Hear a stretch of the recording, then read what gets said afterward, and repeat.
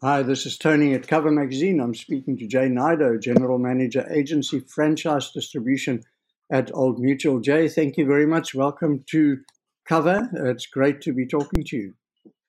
Good morning, Tony, and thank you for having me this morning. Great. Jay, we're talking claims, and especially, that's something that's on everybody's mind, taking into account COVID and the last year that we've had, etc.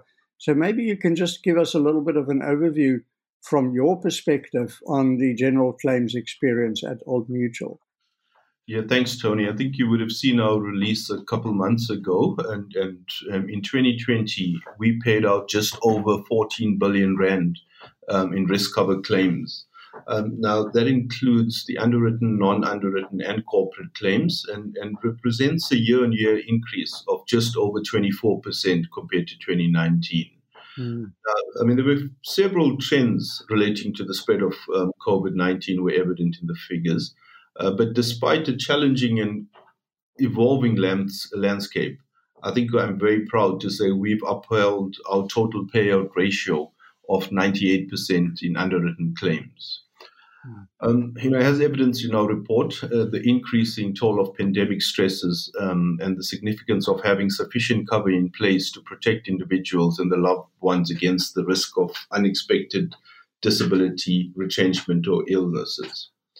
If you look at the 2020 report, it unpacks a lot more in terms of the claims, but specifically in terms of underwritten claims.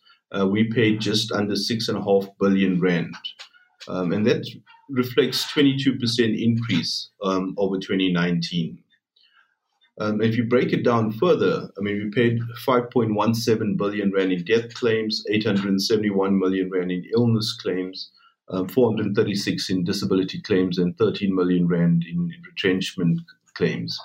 And if you go further into the detail, especially on the death claims, and if you look at the causes of the claims, cancers and tumors account for 23%, and cardiovascular accounts for 19%, and then accidental death has gone up to 19% as well. So those are the top three claims in terms of the deaths.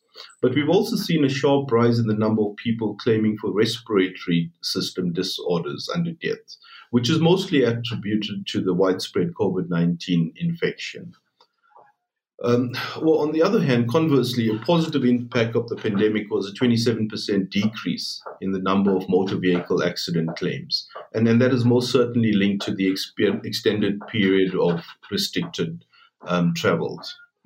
In terms of the illness cover category, and that's a severe illness, we saw an 18% increase in the payout compared to the previous year. The big four illnesses, cancer, heart attacks, strokes, and coronary artery bypass grafts, contributed 70% of the illness claims paid in 2020, with cancer still reflecting the largest portion. The effects of the pandemic were equally apparent in the disability claims category, where sickness income claims increased 3.5 times year on year. While 2020 has given us deep insights into the impacts of the pandemic and on our customers and the insurance industry, we are certain that the longer-term implications will become even more apparent over the next few years. As a group, we stayed true to our purpose and we're there for our customers and communities during the extremely challenging year. In the time of the need, we were there to protect what matters most to them and to enable positive futures. Our thoughts and condolences go out to all the families who have lost loved ones during the difficult period. Yeah. So, Jay, the World Health Organization obviously also tracked these things. What have we seen with regards to a correlation between World Health Organization experience and your experience? The World Health Organization did a survey across, I think it was 155 countries, and they saw a very similar challenge in the rest of the world, where postponement of medical treatment has led to an increase in especially in these what we call non-communicable diseases. They have seen an increase in the incidence of those claims. And do you see this continue? Do you think, because, obviously we're still in a tight position here, but as it opens up, do you see this trend continue because of a backlog of maybe treatments and procedures, etc.? So I think What for do the you vast expect? majority, I think healthcare services are returning to normal. I mean, the third wave is going to be a challenge, but I think we're starting to see people go back to their normal treatments for hypertension and diabetes and those kind of things. But I think the long-term impact of missing a year's worth of treatment, I mean, that actually could we could still see the impact of that. I mean, it's similar with cancer. You know, a lot of people stopped the chemotherapies, and that presumably will fast track the incidence of severe illnesses. But hopefully, we can get back to normal as quickly as possible. Absolutely. And then just lastly, Jay, obviously Old Mutual works a lot through financial advisors, and financial advisors are quite an important sort of link in terms of the clients. Could they play a role in this process and in the claims and in trying to sort of, I don't know, minimize claims or Yeah. just prepare No, I think clients? generally, I think what we've seen in the COVID pandemic, the importance of having a financial advisor. I think from the extreme on just having a 3 months emergency fund. We found a lot of people didn't have that emergency fund, and especially when in that initial period of lockdown. But also it extends to all the way of having appropriate risk cover. With these severe illnesses and especially with COVID, you do need an income sort of disability or a severe illness product to help you cope with the financial strain associated with severe illnesses. So those are the first two building blocks. But the third building blocks, even when you do have a severe illness, it's important to consult with a financial advisor so that the immediate impact of a severe illness doesn't affect your long-term financial planning. You still need to ensure that you have life cover for your dependents. You still need to maintain your disability income cover, those kind of things.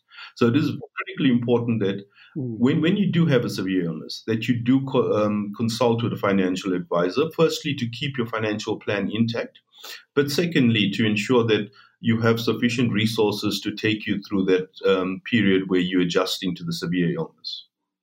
I suppose that's where that ongoing relationship Absolutely. comes No. in. I mean, you need to have a relationship with a financial advisor that understands your personal circumstances, understands your priorities in life, understands your goals in life. And that only comes with an Yeah. ongoing relationship within a financial advisor. Gone are the days where you would buy a product for a single need and you'd buy multiple products and it really doesn't integrate with what you're trying to do. It integrates with your financial plan. So you have to develop almost a lifelong relationship with your financial advisor. Mm. Yeah, and adopt the plan as things change, Yeah. like we've seen now. I mean, you will have a Yeah. core plan that stays intact, and yes, you do need to adapt it every now and again. But yeah, you do need to take into account your changing circumstances. If you're not able to work as a result of severe illness, I mean, yes, your retirement planning is going to take a bit of an adjustment, and so will your life cover, and so will your income needs. Jay, thank you very much for those insights, and yeah, good luck with as this pandemic plays out over the next couple of months. Hopefully, as you said, we go back to normal fairly soon. Thanks, Tony. Let's I see. think my parting words would be, this pandemic will pass. We've just got to make sure that our financial plans are intact post the pandemic. Absolutely, yes. Great. Jay, thank you very much for that. And I hope to be talking to you after all Thanks, of this Tony. has passed.